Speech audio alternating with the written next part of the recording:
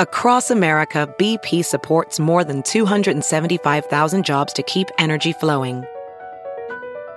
Jobs like building grid-scale solar energy in Ohio and producing gas with fewer operational emissions in Texas. It's and, not or. See what doing both means for energy nationwide at bp.com/investing in America. Welding instructor Alex DeClaire knows firsthand how VR training platforms like ForgeFX can help meet the demand for skilled workers. Anywhere you go look, there's going to be a shortage of welders. VR training can help welding students learn the skills they need to begin and advance in their career. The beauty of virtual reality is it simulates that exact muscle memory that they need. Explore more stories like Alex's at meta.com/metaverseimpact.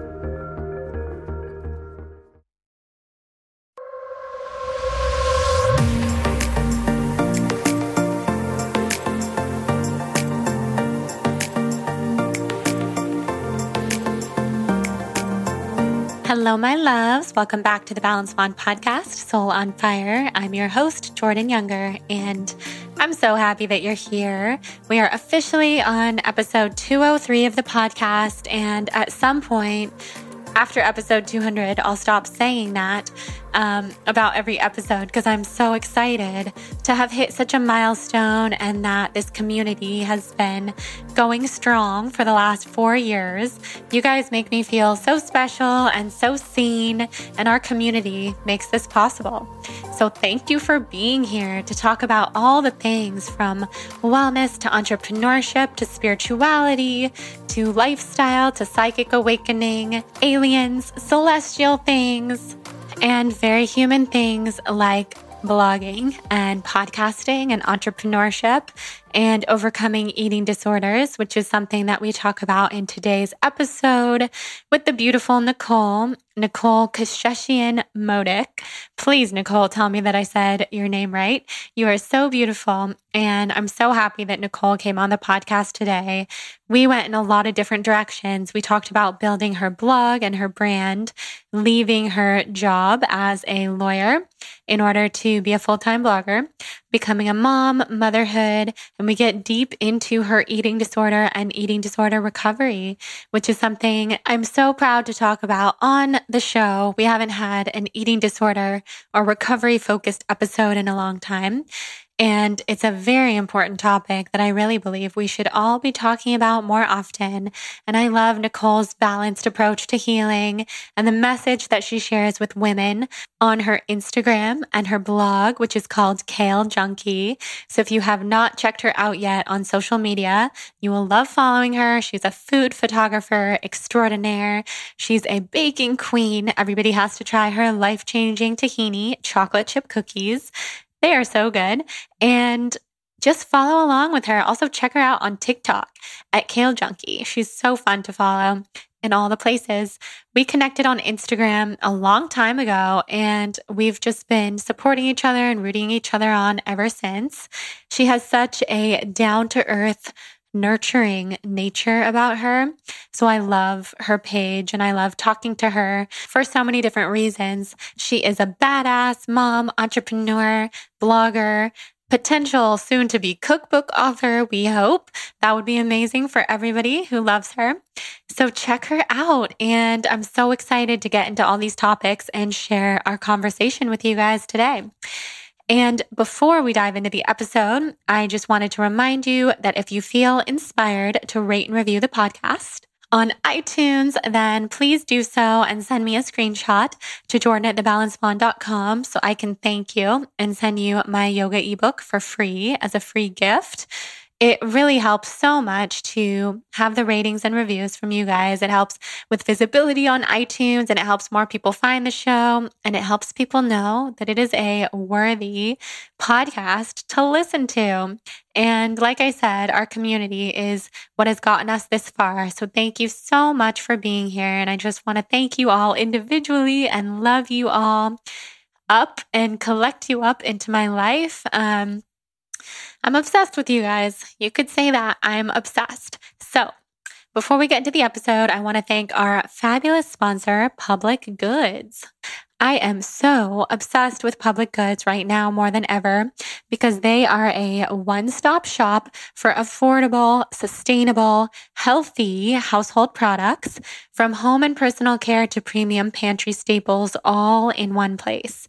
So that's where we've been getting our shampoo, our conditioner, hand sanitizer, soap, basically all the household products that you can imagine. And that's because I trust them because they are sustainable. They're eco-friendly, vegan. You know, I have a lot of different properties that need to be checked off the list in order for products to be TBB approved. And they do the hard work searching the globe to find clean, healthy, eco-friendly, and innovative products like sulfate-free shampoo, organic pantry items like their amazing organic pesto, and tree-free paper products. My favorite products, like I mentioned, are the shampoo and conditioner. They're easy. They make life really easy. They have travel size. They have regular size. I love the hand sanitizer. I have one in our entryway. I have one in my purse, and it's not full of nasty chemicals and additives, so I can actually trust it. And I've also gotten a lot of pantry staples on there.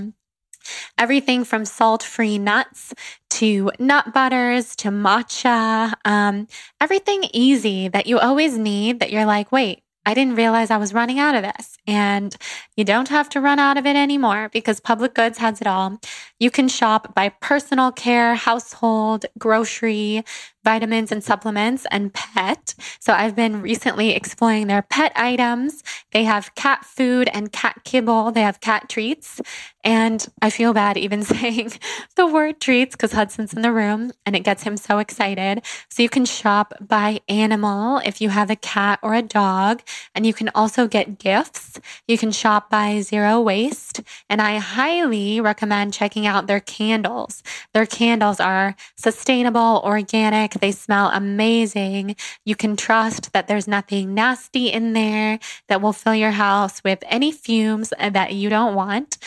And they have easy stuff. Like everybody needs dish soap. Everybody needs kitchen towels. Like everybody needs reusable bags to go to the grocery store with.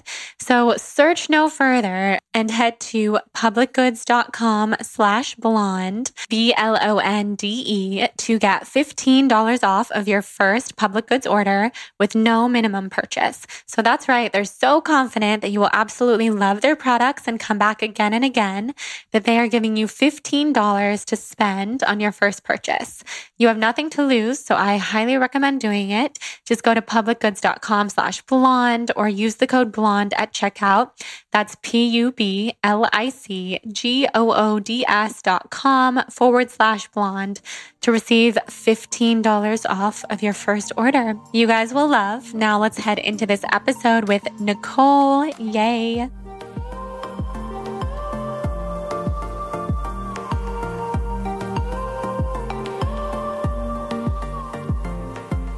Yay.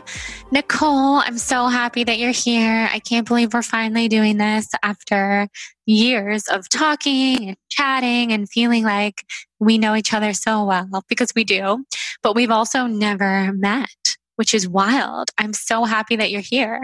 I'm so honored to be here. And like I've told you before, I feel like in whether it's this life or some other past life, there's some connection that I have to you and to your journey that you've been on, whether your healing journey and just your day-to-day life. I feel like we've crossed paths before. So I do feel this like spiritual connection with you. And I'm so excited that we finally get a chance to meet. I know we wanted to do this in person, but you know what? I'll just take looking at your beautiful face and we'll do this virtually. Yes, we will take what we can get in 2020.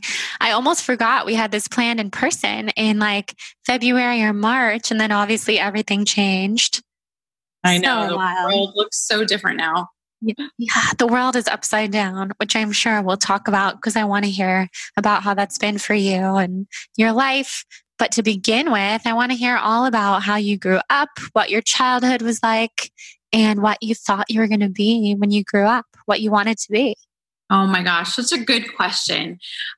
So I grew up in a traditional Armenian household. Both my parents are full Armenian, and I went to an American school. I grew up in a very, loving household. My journey and kind of where I begin is around like 10th grade-ish, when I was like about 15 years old. My parents decided that they wanted to send me to an Armenian school. They decided that they wanted me to learn the language, be around people of my own culture, and just assimilate with people of my own background. So I left all my friends behind. I went to this school in the valley in the San Fernando Valley. And little did I know that the kids at that school had been friends, since kindergarten. So they'd grown up together. They knew each other. So was it like a kindergarten through 12th school? It was a kindergarten through 12th school. And it's hard to explain because like Armenian people in general are very close knit and they grow up together. So when somebody is kind of an outsider, even though I am culturally the same, it was a big shock. So I was not welcomed. The girls were really mean. There was a lot of bullying. It was, they didn't know how to accept somebody that was new, kind of coming into their territory. And I would sit by myself every single day in the lunchroom, wanting so badly to be accepted and wanting so bad to be friends with people that I thought would embrace me with open arms, but didn't. And at that time, like I said, sat in the lunchroom and just kind of ate all this cafeteria food. And day in and day out. And then, after the course of a few months, I came home and my mom actually looked at me for the first time and said, you've gained some weight. And that was actually the first time in my life where I actually looked at my body and thought, wait, is there something wrong with me? Or, I had always just consumed food as comfort, but I didn't associate the two with weight gain or whatnot. And, growing up, my mom we have a very close relationship now, but I don't think she knew better. She was always yo-yo dieting and always doing a rice diet and doing this diet and doing that diet and measuring her self-worth based on how she looked. And I think she was trying to help me in the best way that she knew how, but it was actually the most it turned out to be very damaging. So she said, you know what, why don't we go to Weight Watchers? We could go to Weight Watchers. I'll help you. You can lose the weight.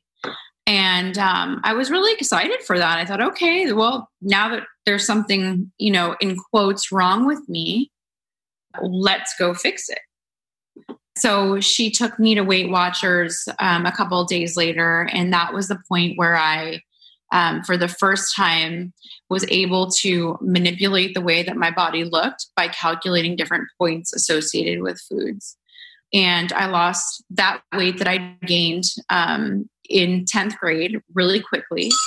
And then it became like an obsession. I started restricting food. And when I started depriving myself of things that I wanted to eat, I started binging because I told myself I couldn't have them. So it spiraled out of control for so many years. And we can definitely get into that too, but I won't give you a chance to weigh in here if you want. Yeah, I mean, I know the cycle so well, and that's so challenging. And first of all, it's so sad to think of you going to the new school and not being accepted and with people of your culture. Like that must have been so hard, especially at such a young age. And I can imagine it because I went to a K through 12 school too. Not an Armenian school, but K through 12 in Sacramento. And I was a lifer. I was there the whole time. And I know what it was like when we would get new kids. I mean, it's not that they weren't accepted. It's just, it's so hard to come into this close-knit kind of like a family. And that breaks my heart. And so it seems so understandable to me that you would turn to something for comfort and you turned to food. That's what I tend to do as well when life feels out of control, and especially being at such a young age. It's so hard. So you started doing Weight Watchers, you lost the weight, but then it became an obsession. So how much longer was this disordered pattern of eating a part of your life? Yeah, this pattern of behavior lasted, I would say, about 15 years. Wow. From the outside, nobody knew because physically I wasn't abnormally thin by society's standards. So I looked from the outside pretty healthy. Nobody knew, but I did lose my period. I didn't have it for about 15 years during this whole time. It got to the point where I didn't think I'd be able to have kids one day. It got worse when I was in undergrad and when I was studying for the LSAT and when I was in law school, because those were all really high stress points in my life where I felt like I couldn't control anything. And the only thing that I could control was food. It was the only way that I could deal with stress. So, I mean, there were times during law school where I'd go to school and I'd come home, I'd binge on gallons of ice cream because it was something that felt so tangible to me that I could do. And then I'd purge and feel some weird sense of relief. And that made me, oddly, it made me feel calm where I could actually sit down and study for the next 5 hours. It was the weirdest thing where, but it was a cycle where every single day, this is what I needed to do to get through this really stressful time in my life. It continued into my law practice, which I'm not proud to admit because it's like you graduate from law school. I passed the bar on the first time, binging and purging, which is ironic how I did it. Yeah. But you know, I was an associate at some big law firms and I was supposed to have it all together. And I didn't have it all together. I took the path of, going back to your original question about career path, like in my culture, in a traditional Armenian household, in general, Armenian people we're poor people. We are, from a very small country that struggles to be recognized. And so my parents instilled in me a really strong work ethic where you have to either be a doctor or a lawyer. It's like these are the two things that are valued in our culture, and brings joy to a mom and dad if your daughter or your son is one or two of these career choices. Mm-hmm. That's a lot of pressure. It's so much pressure. And especially, I have a younger sister. I'm the oldest. I didn't want to disappoint my dad. He came to this country with nothing and he's self-made and I wanted to make him happy. So I thought, you know what? Well, I definitely don't want to be a doctor. I mean, maybe a lawyer I can kind of get behind and I can make it a career path. It will bring him joy. But, so it was a combination of kind of going down a career path and not having the ability to tap into my own interests and figure out in my heart what career would bring me joy or happiness. And instead just kind of going through the motions and doing things in life for other people. In this case, my parents.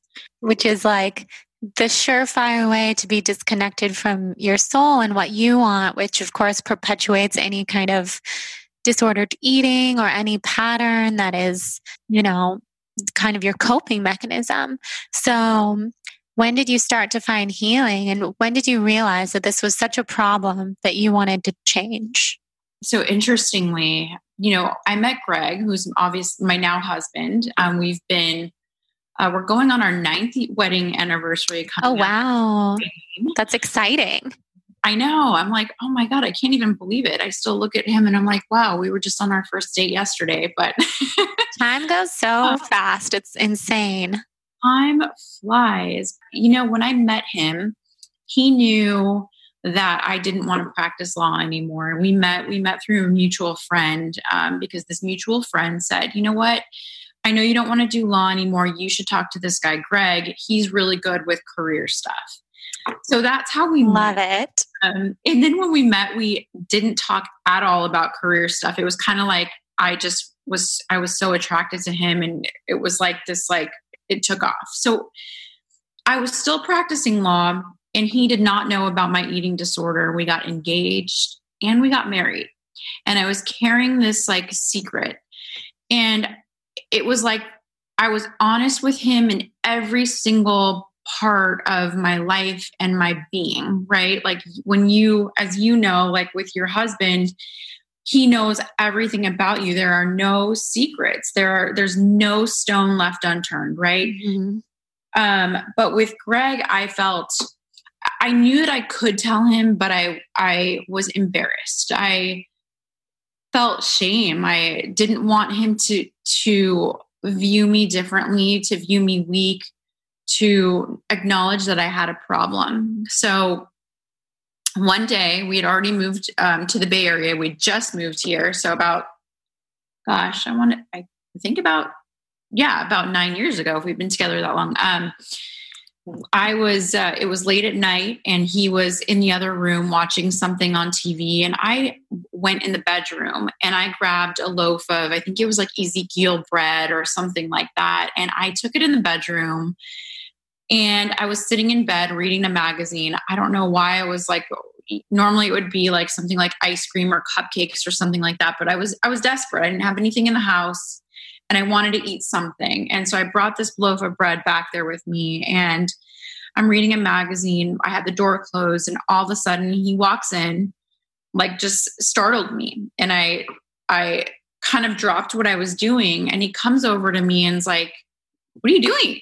Like it's like kind of suspicious. Right. And I looked at him and I was like, "Nothing. I don't know what you're talking about." Just eating some bread. Just eating some boring bread too on top of it. Right. So he picks up the magazine out of my hand, and what dropped down on the floor was like a half-eaten piece of this Ezekiel bread.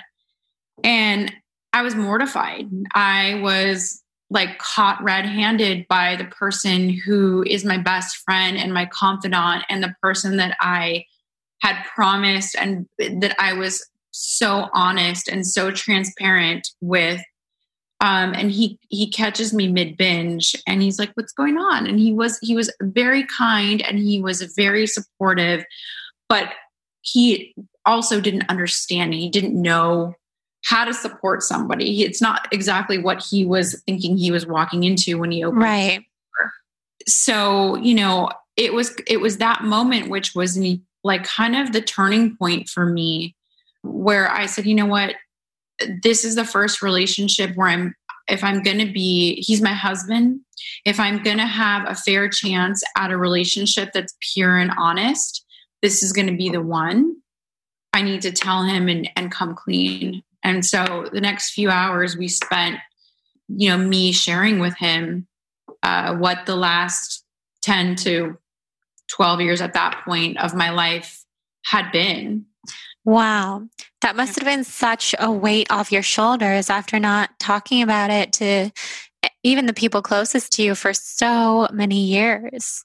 Yeah. That must have felt so relieving and scary. Totally. And I think once I told him and I felt his comfort, he didn't know how to solve it. A partner usually doesn't know what to do, but he was kind and accepting and loving, which made me feel okay sharing it.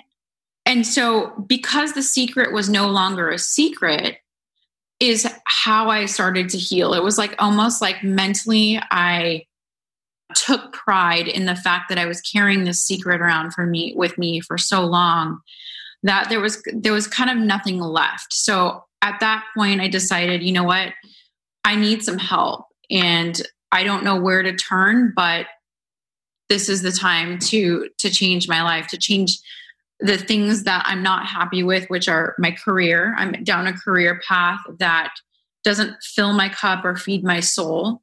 I'm coping with that through food, and I need to find my way out. And ironically, I had a passion for health and wellness. I always wanted to do something in that field, but I couldn't do it because I was suffering with my own issues. So.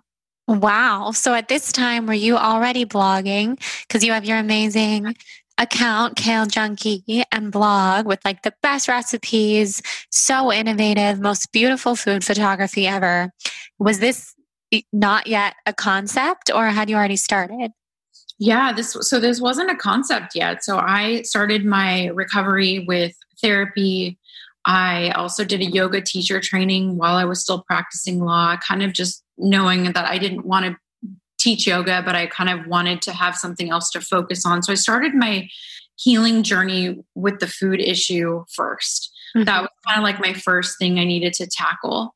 And then with going to therapy a couple of times a week, there was a book that I read that was called Brain Over Binge. That was really instrumental in my healing, and the yoga teacher training, and immersing myself into that. I started to move away from using food to cope with life's difficulties. And at that time, Greg and I had started to want to have a kid. And I still didn't have my period. After all those years, even when I was healing, I had put on some weight, healthy weight that my body needed to have, but I still wasn't ovulating. I had to go through 3 rounds of Clomid, which is a fertility drug, to basically induce my body to ovulate. So the way the doctor would talk about it was like everything internally, your organs are working, but it's kind of like a pilot light. Like when you have a gas stove, you need something to turn on that stove. So we're going to spark that in you. So the first few rounds didn't work. I got super discouraged and felt like, you know what, I had damaged my body for so many years by binging and purging that I essentially took away my ability to have a baby. So it was a really hard time in like my relationship with Greg, because I know he desperately wanted kids, and I'm blaming myself for treating my body like total crap for so long. That's such a hard feeling. I know that feeling of just like, even just from a different point of view with having Lyme, like it's this scary feeling of, am I healthy enough to have a baby? And when that's something that you want, there is so much, like, there's just so much emotion there around that. And clearly you got to a place where you have 2 healthy, beautiful boys. So was that another round of Clomid, or how did that happen for you? Yeah. So the last round of Clomid actually worked. We were elated. We had, I think, 3 eggs that were in me. And the doctor said, well, there's a chance if you guys go through with this 3rd round that you might have triplets. Oh my God. That would be so wild. But I was so scared of if I didn't go through with that round, I was so scared of doing it again and not having any eggs and not having that chance. So we decided to take a chance, and luckily we got 1. Yes. Because amazing. I would have taken 2 or 3, whatever God gave me, but I think I probably would have had some type of breakdown. Triplets. I don't know how people do it. Jonathan's brother's sister-in-law, I don't even know how to describe this. My sister-in-law's sister has twins, and then also has 2 other kids. They're all under the age of 5. And I see them, and I used to want to have like 4 or 5 kids. And I'm just like, I don't know. That looks like a breakdown waiting to happen. Oh my gosh. I handled it so well, but it's like total chaos. Totally. I have way more respect for anybody that has twins, triplets, more than 1 under a certain age. It's a lot. For sure. And you juggle so much. So you have your sons, and I want to get back to your recovery too, but your family is so cute. You have your sons, you have your business, you have your husband, and all the things. So you healed. Basically, you had your son, and then are you still recovering from your eating disorder? You feel like you're in a healthy place at that point? Yeah. So after I had Gavin, I started my Instagram account, and he's 5.5 now. So it's been like 5.5 years since I started it.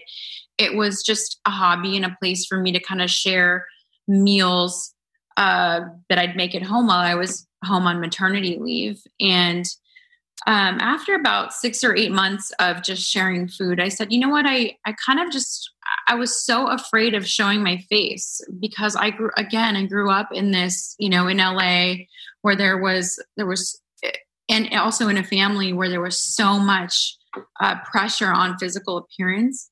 I was embarrassed to show my face or my body or the person behind the food. But one day I did. And I started slowly talking about my journey with food. And I don't know what prompt, I don't know. I probably had no one following me, but I started talking about it. But at that point, I realized that there were people that connected with that message, and also realized that there were so many women, especially, that related to my story and that were going through it and also needed help and didn't know where to turn, and that were suddenly asking me for advice and for tips. And so I thought, if I can be of service in some way, if I can still continue to create yummy meals and show how I fuel myself and my body during this, during my recovery, and how I feed my family, but also weave in tips for how I've learned to accept my body, how I've learned to accept the imperfections, how I've learned to kind of deal with body image issues, and how I healed from having, from binging and purging for 15 years and turned my life around. I want to be that inspiration for other people. So that's kind of like how it started. And then I went back to work, and I think after I had, maybe 10 or 15,000 people that were following me was kind of when I started. I don't know about you, but when I started to get some paid stuff, and I started tracking my income for about 6 months. And I told Greg, I was like, I want to quit.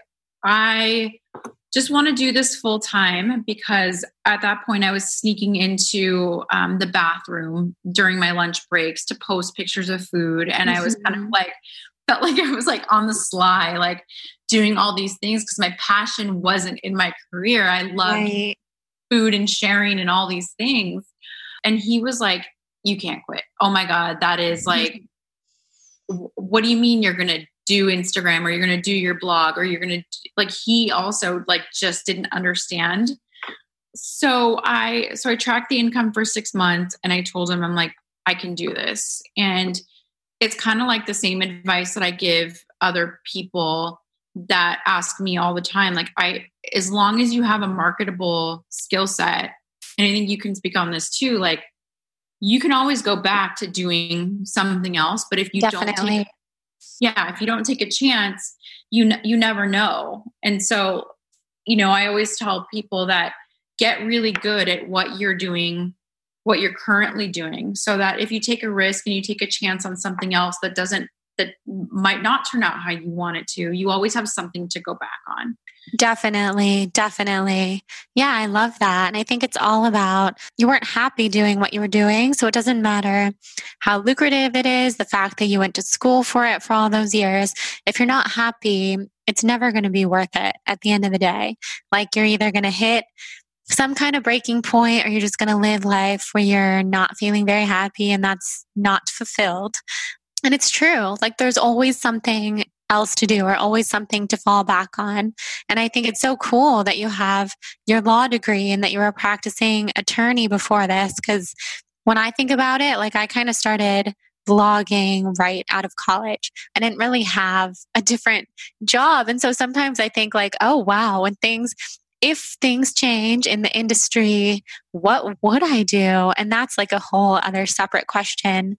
But interestingly, through that experience, I feel like I look at what you do, and whether you started out of college or whatnot, think about all those years of experience that you have. Maybe it's coaching other people.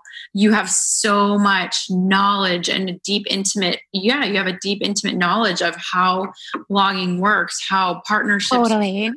how to really there's always some skill set that you have from doing that you can always leverage in so many different ways, It's so true. This industry is where all my experience is for the last 8 years. And I have to remember that because it's a flourishing industry. And 8 years ago, it wasn't an industry at all or a career path. And it kind of had just started to become one, I think, when you got into your Instagram.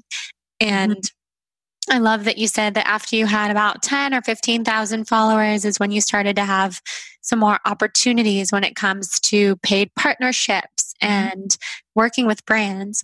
Because I think a lot of people listening probably have that question. If they're starting out their Instagram accounts or their blogs, when is a safe and effective time to start leaping into it full time? I feel like you're a good person to ask that question too, because I'm very much like, I just fly by the seat of my pants. I've never gone off of like you said you're tracking your income and stuff. And like my husband wishes that I did that, but I'm just like, whatever. I just fly by the seat of my pants. So what would you say is like a good time for someone to consider to start doing something like this full time?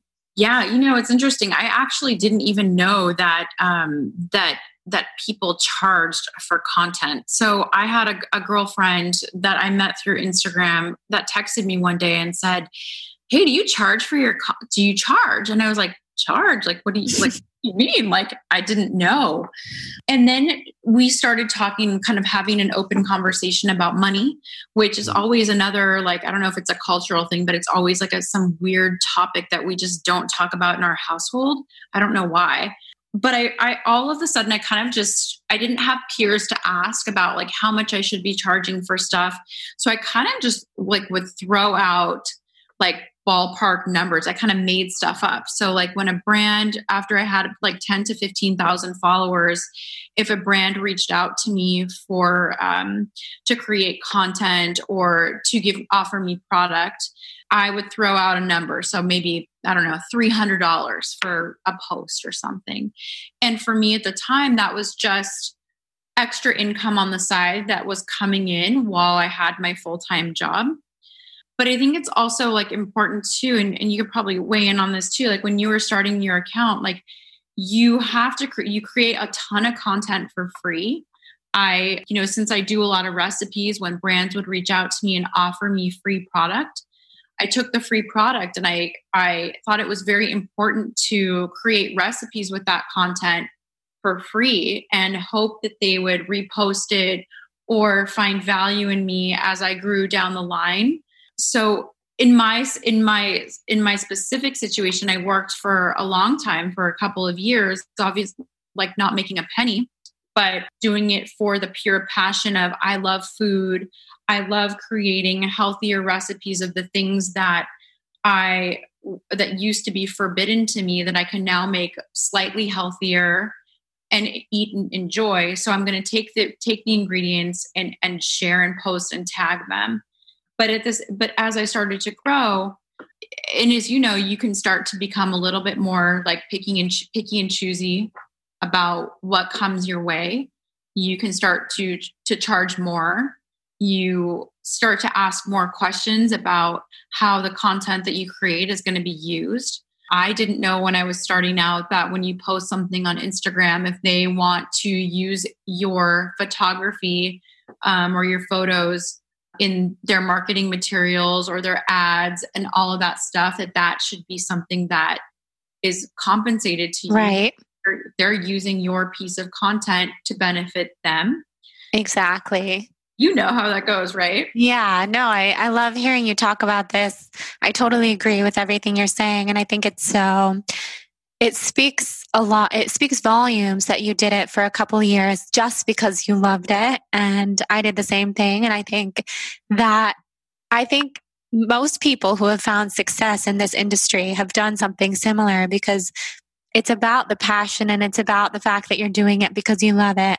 And I think because it's become such a thriving industry now, a lot of people get into it these days with the goal of creating a career, where when I started all those years ago and when you did too, there was no question. There was no such thing. And I remember the first time that I started receiving some free product and there was no There was no payment, there was no charging, but I was so excited to receive free protein powders, and I would spend hours like photographing and doing giveaways, and it's great to build those relationships. Those are valuable relationships that I have to this day. Mm-hmm. And then I remember the first conversation I had with a friend of mine who worked for a swimwear brand, who texted me and said, "Can we send you some product, and what do you charge?" And I was like, well, if you're sending me free outfits, I don't think I would charge you. And she's just like, "Are you sure?" And then, of course, I put so many hours into photographing and went on vacation with those outfits. And then over time, you just learn. And this industry was new, but there was so much value in creating what is now social media marketing. Now it's a whole entire industry. And yeah, it's cool to hear more about your journey. And now you have so many people following you. You have close to 200,000 people on your Instagram. You've got this TikTok flourishing. I love every single TikTok video that you post, and it's so fun. Mutual though. I mean, your TikToks give me life, and they actually make me cry too. They're so touching. I do some lovey ones. Like your whole journey with your husband, and I like from beginning to end, like to where you guys are today. And I watch that, and I'm like, oh my God, my heart is like melted watching this. And now I'm like, okay, I got to create one too. But now I can't dig up all these photos. I know. I'm such a photo keeper. I'm like very big on memories through photos and videos and stuff. So I've always been the kind of person who spends hours digging that stuff up, which is why TikTok is awesome, because it actually gives me a place to put it all. And I love TikTok because I haven't really branded my TikTok in the way that Instagram is so curated. Yes. I'm just like, I'm going to post some funny stuff. I'm going to post some love stuff, but you have like all your great recipes on there.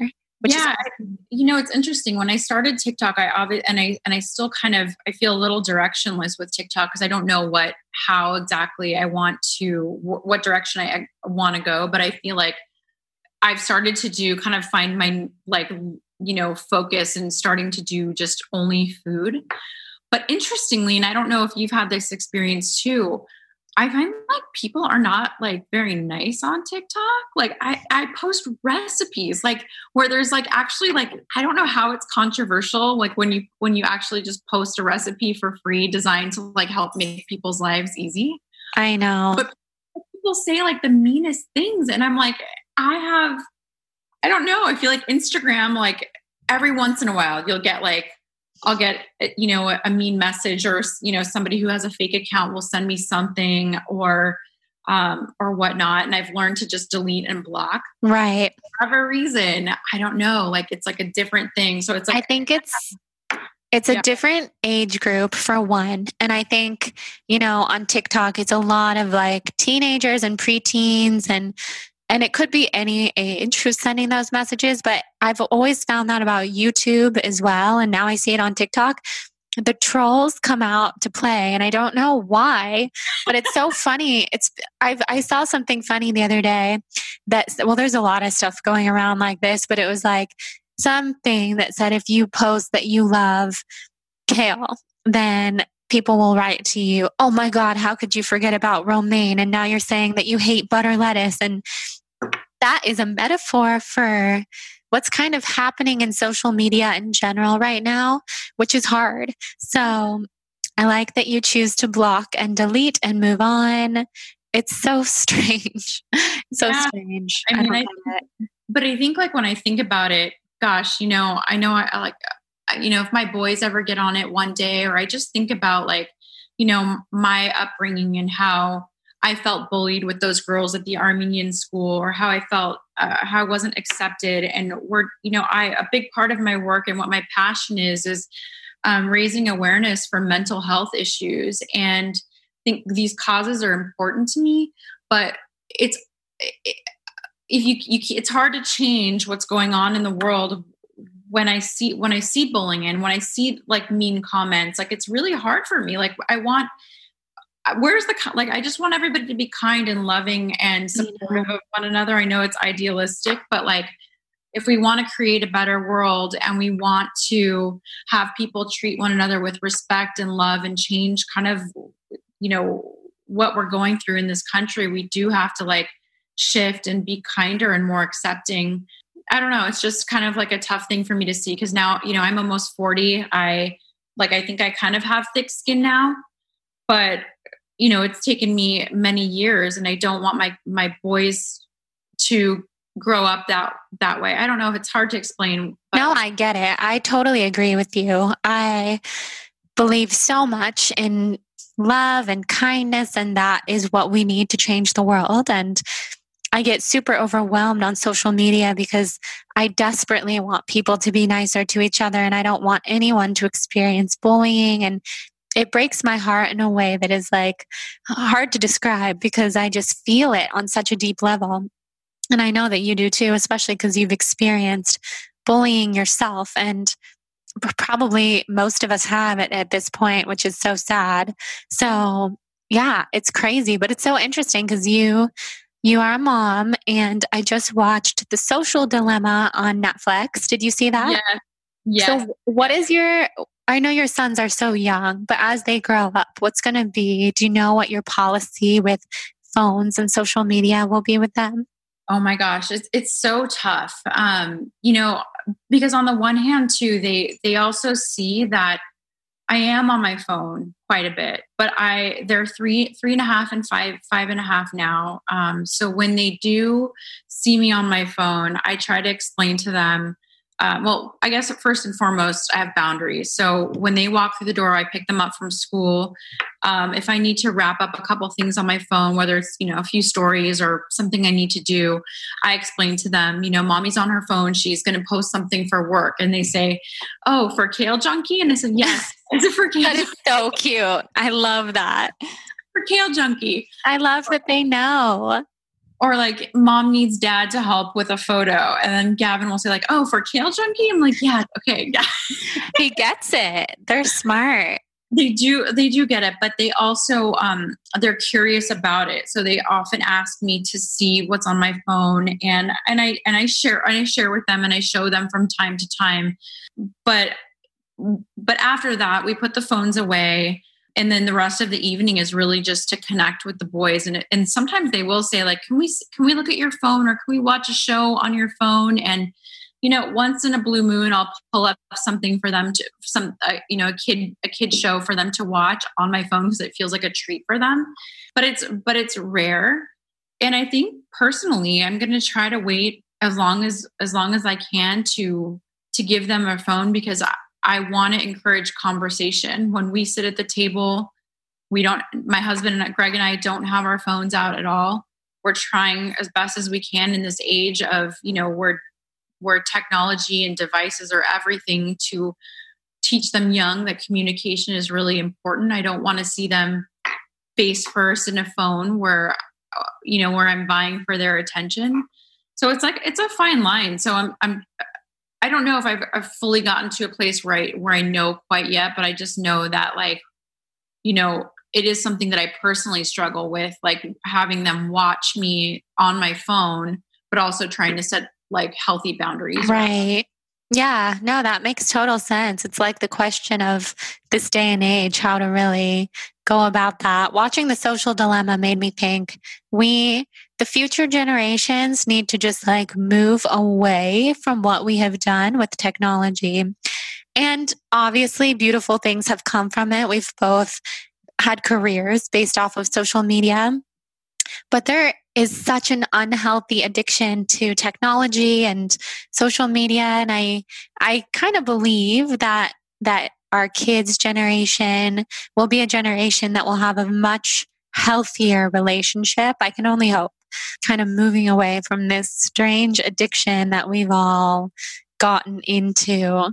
Yeah. And I agree with that too. I think like what we've experienced over the last, few years of like diving into technology and social media and being like really glued to it. I feel like there's more talk about balance and trying to and human connection as being more important or or equally as important as your, you have connections online, but the value of in person, go out, have a cup of coffee with a friend, communicate face to face. Totally. So I do feel that, and I'm hopeful. I think that's like what gives me hope for the future. I think so too. So you said you're almost 40. So that means you grew up really without social media, without computers, even for the most part, probably. I know. I'm ancient at this point. I mean, I love, you look so young, by the way, like you're glowing, your skin is beautiful. And I know that you've posted on social media that at times you've been insecure because a lot of social media influencers are like 22 and then you're almost 40, which is amazing. So just talk a little bit about that for anybody else listening who's around the same age. Yeah. So I never thought I was going to turn 40, but in November, I'm turning 40. The big November what? November 5th. Ooh, that's such a good day. I love Scorpios. So good. Intense. We're a little intense, a little passionate, but I love it. But yeah, I think it's really important to find, your target audience. So I talk about things that apply, I think, to people in their late teens, 20s, 30s, 40s, and I think 50s and 60s and beyond. There are women and men that whether it's recipes that everybody wants to eat and everybody's looking to improve their health, but if it's topics like body image and loving your body and the skin that you're in, that applies at any age. So I just continue to, my advice is, or, what I just try to do naturally is really just to be authentic and share my normal day-to-day routines and share that this is, although Instagram, you have perfectly curated photos, that, I try to have an accurate highlight reel, I guess, so to speak, right? Pretty photos that I like and that I spend time creating, but real life behind that. And I think that connects with all ages. I think so too. Absolutely. Age is just a number. And I love what you're doing. So do you have a favorite recipe that you've made of all of your wonderful recipes? Oh my goodness. Well, I think it would probably be my life-changing tahini cookies. That's my favorite recipe of yours. They're literally amazing. I've had friends of mine, actually one of my best friends who I went to college with, she makes those and she's like, you know her? You know Kale Junkie? Because those are like famous cookies and they're so good. Well, I feel famous because I know you. So. It goes both ways. It definitely is mutual. Those cookies are so good. I make them with the flax eggs and they're like insanely delicious. Oh my God, it made my day when you made them. And like I saw your husband eating them and it was so cute and you guys just doing your thing. He's like eating them and I can't make them. Well, I can make them. He eats them all. And so I need to make a double batch, but he does that with every time I bake anything. It's literally gone. I'm sure you feel that way with living with 3 boys. Yes. I know people ask me if I always have all these baked goods in my fridge and my freezer. And I'm like, well, they kind of like eat everything. Like they're like, my boys are growing boys and someone will be like, well, don't you feed them vegetables? And I'm like, I do. They still eat all the good stuff too. But yeah. Dessert. So they get both. That's so fun. Yeah. Balance. Who are some people that inspire you on Instagram, on or off of Instagram? You're number one. Oh, you're so kind. That is, I mean, I think you inspire people through your journey, and you also are authentic and you share, what's going on in your life. You share your healing journey with Lyme. You give other people hope. And I think for me, when I look at who I follow on Instagram, it really is people that are using their platform for good, or that have something inspiring and encouraging to share with other people. I also love fashion. I love getting dressed up once in a blue moon. But for me, the most important follows are the ones that are good for my mental health. I like choosing Chelsea. She's someone who's really important to me with loving the skin that she's in. I love real foodology, always sharing the real tips for, eating real food and the importance of that. And also some of the inequalities in our food industry and things that I didn't really know too much about or pay too much attention to. And also just different foodie accounts where I find inspiration for my own recipes. So, yeah. There's so many. There's so many good food accounts. There's so many good food accounts. Yours really stands out. Your food photography, like I was saying, is so beautiful. I love like the colors and the contrast and shadows and things in your photos. It's just so beautiful to look at. You're so sweet. And I'm really hard on myself. And because if we go back to like, I look back through like my first photos from Instagram, I'm like, oh my gosh, I can't even believe it. But I, as much as baking and cooking in the kitchen was my therapy for healing, because it was just time dedicated to myself, and chopping and baking was just very therapeutic to me. Photography has also become that in the last 6 to 8 months for me, where I actually find myself, I bought a nice camera and I find myself like just spending time and hours working on my photography, which is kind of like a different healing for me, because food doesn't need to be that much. It doesn't need to be healing as much for me anymore, because I'm recovered from the food issues and the obsessions that I had. So now it's nice to be able to kind of channel that brain energy or those brain waves into something else like photography. Yeah, that's so fun.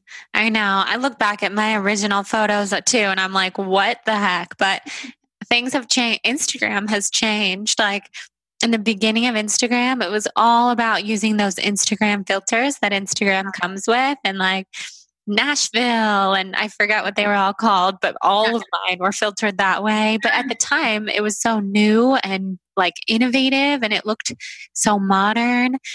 Not as much now. It's so funny. Yeah, so I want to ask you. Yeah, I want to ask you the rapid fires that I ask everyone who comes on. What are your sun, rising, and moon signs? I know you said you're a Scorpio, you're a Scorpio sun. Oh my God. And I do not deserve to be on your podcast because Oh yeah. Okay. A lot of people don't know, but you know what you can do? Do you know what time you were born, or do you have a way of finding out? Yeah. I was born at 5:42 a.m. on November 1980. Should I look it up right now? Yeah. Let's look it up while we're talking. And my producer can always edit out the lag time if it takes me a second. Okay. But okay, so we're going to do this. So your name is Nicole. You were born where? In Van Nuys, California. Just like my husband. Oh my gosh.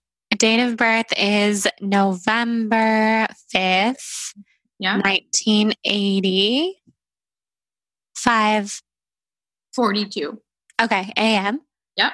Okay. We're creating your birth chart. This is so exciting. I learned okay.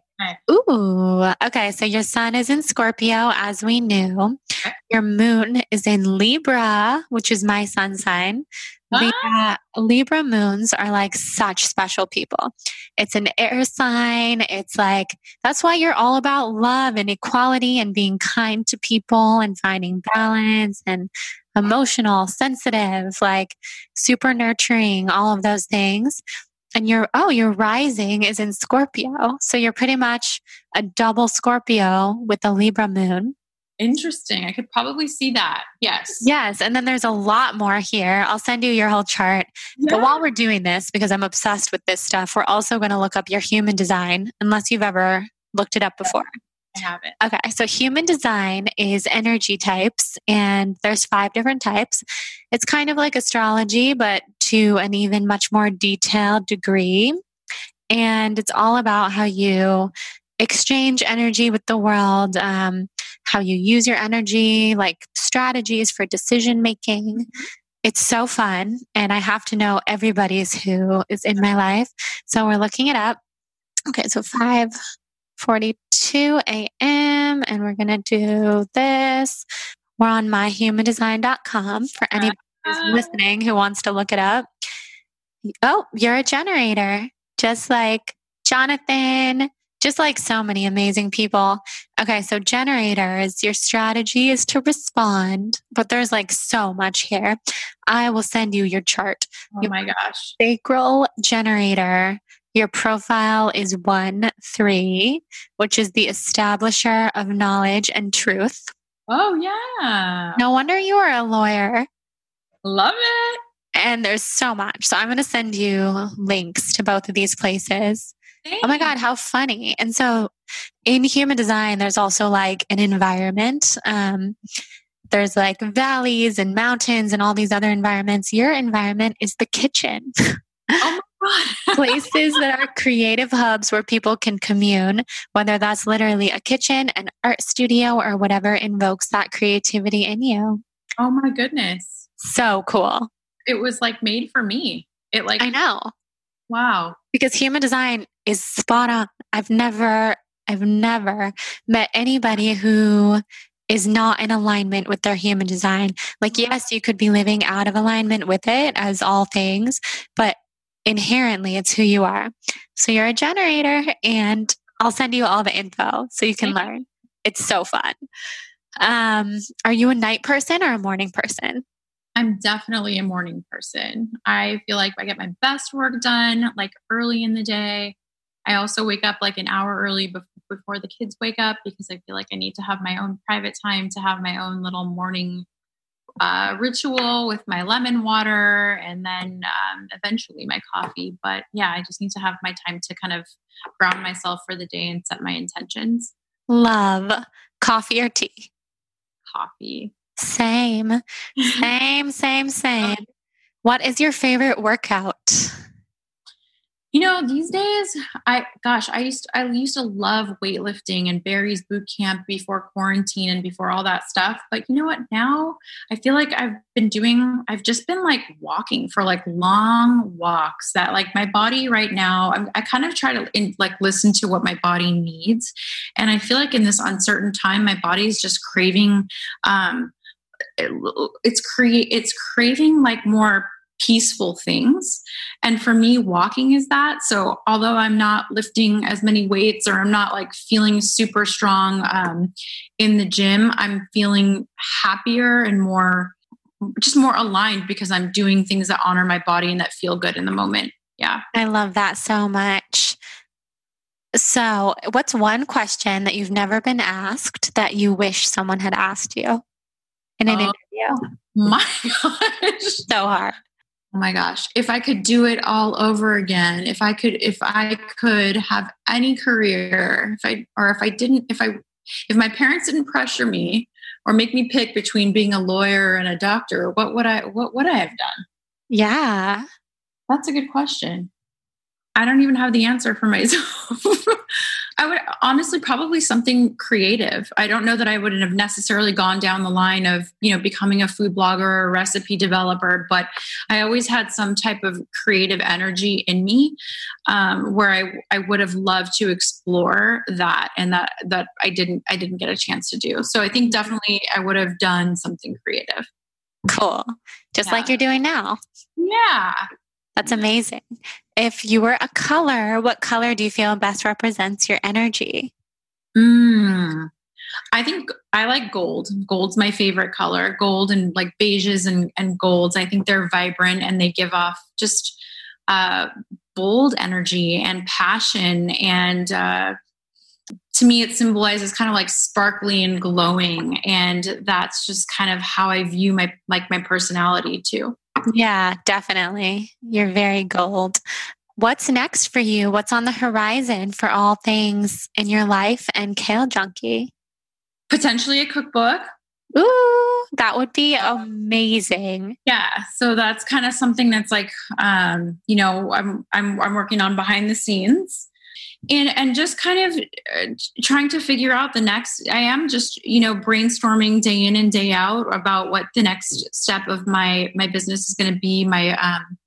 I'm doing a major rebrand of my website. So like right now when I started, again, I just had my Instagram and I didn't think about having a presence online. And so I created an easy little Squarespace website, but that's all going to be gone in the next few weeks. I've been spending so much time creating something beautiful and having a really nice experience for people when they come to my site.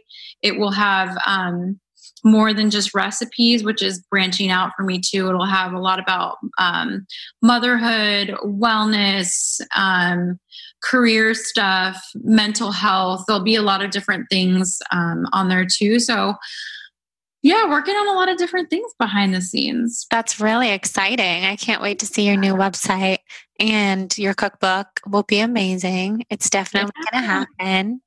I love it. Fingers crossed. Yes. So, okay. So an Armenian question for you, because you are like the exact same age as Kim Kardashian. Did you ever cross paths with the Kardashians? Well, So answer to me directly, no, but my sister actually used to work for the Kardashians. So wow. My sister works in PR, and she graduated from USC and started working for a PR company where one of their clients was the Kardashians. And then when they found out my sister was Armenian, they made this Armenian connection, they hired her internally. And so she was like kind of like their right-hand person for many years before life kind of changed courses for them, and she went down a different path. But yeah, so I have plenty of Kardashian stories for you. Oh, I want to hear them all. I'm pretty obsessed with the Kardashians. That's something that the quarantine has brought out in me, because I was water fasting earlier in the very beginning of the quarantine, when there's literally nothing to do but watch TV, because there's no brain energy to like write or work. Yeah. It's just like zoning out. And my mom said, you should watch the Kardashians. Like the recent seasons have been really good. So I've gotten so ridiculously into watching it for this whole quarantine. And I love them. Like people can hate on them all they want, but they are very smart people. Totally. They're fun to watch. It's entertaining, and it's interesting to see how my sister kind of grew up with them and where they are now. And so wow, I'll have to get all the stories at some point. I can't wait to hear. That's very cool. Amazing. So tell everybody where they can find you. Yes, you can find me on my Instagram, which is @Kale Junkie, which ironically, there's hardly any kale, even though I do love kale and I do consume it often. It does go back to my story of, when I started my account, it being kind of recovery and me posting lots of salads and things like that. But over time, as I healed, you'll find a lot of baked goods, mostly because those were things that were previously off limits to me that I now love and consume. And I don't want to change my name because I feel like, it's always nice to remember your journey and where you came from. So Kale Junkie on Instagram. My website's kalejunkie.com, and TikTok to see more unfiltered recipes and whatnot, and over on TikTok. Yeah, TikTok is the best. Everybody, you must go follow her on TikTok and Instagram and all the places. Hi.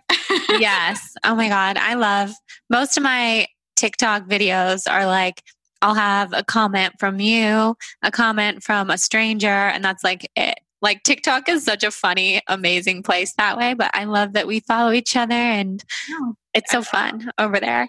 I kind of feel like when I watch yours, like I feel like I'm getting like some sneak peeks and things that you don't really share on Instagram. Yeah, it's very behind the scenes, and I like it that way. I like to maybe one day like I'll put more curation into it, but I like to just do stuff for fun. That's what I'm trying to do more of, not turn everything into a business opportunity, which is like so easy to do when you are your brand. Your brand is you. Totally. And I think like, it's been an outlet to kind of just bring fun and bring more joy and less pressure into like our day to day and the work that we do in terms of like, curating our feeds and our businesses on Instagram. But it's nice to just have a place where we can share stuff. And that's why I like following you there too. It's just, I get to see more like fun stuff, like what you're doing and what you like. I feel like what you always share from the heart, but it's always nice to just kind of see what you're feeling in that moment is what you put out. Yeah, totally. I love that. Well, I'm so glad that we did this. This was so fun. I can't wait to see you in person whenever that day comes, which will be soon. I feel it. And I'm going to give you the biggest hug. And I don't know, maybe social distance hug, but I don't know. I will go in for the real hug. I'm like doing the real hugs these days. I think I need to go in for it. Yeah, I've been going in for it. Every time I see someone lately and they're like, are we hugging? I'm like, yes, we're hugging. Yes. That's me personally. And now everybody has a different approach. No, I need to just feel a little normal. It's so necessary for sure.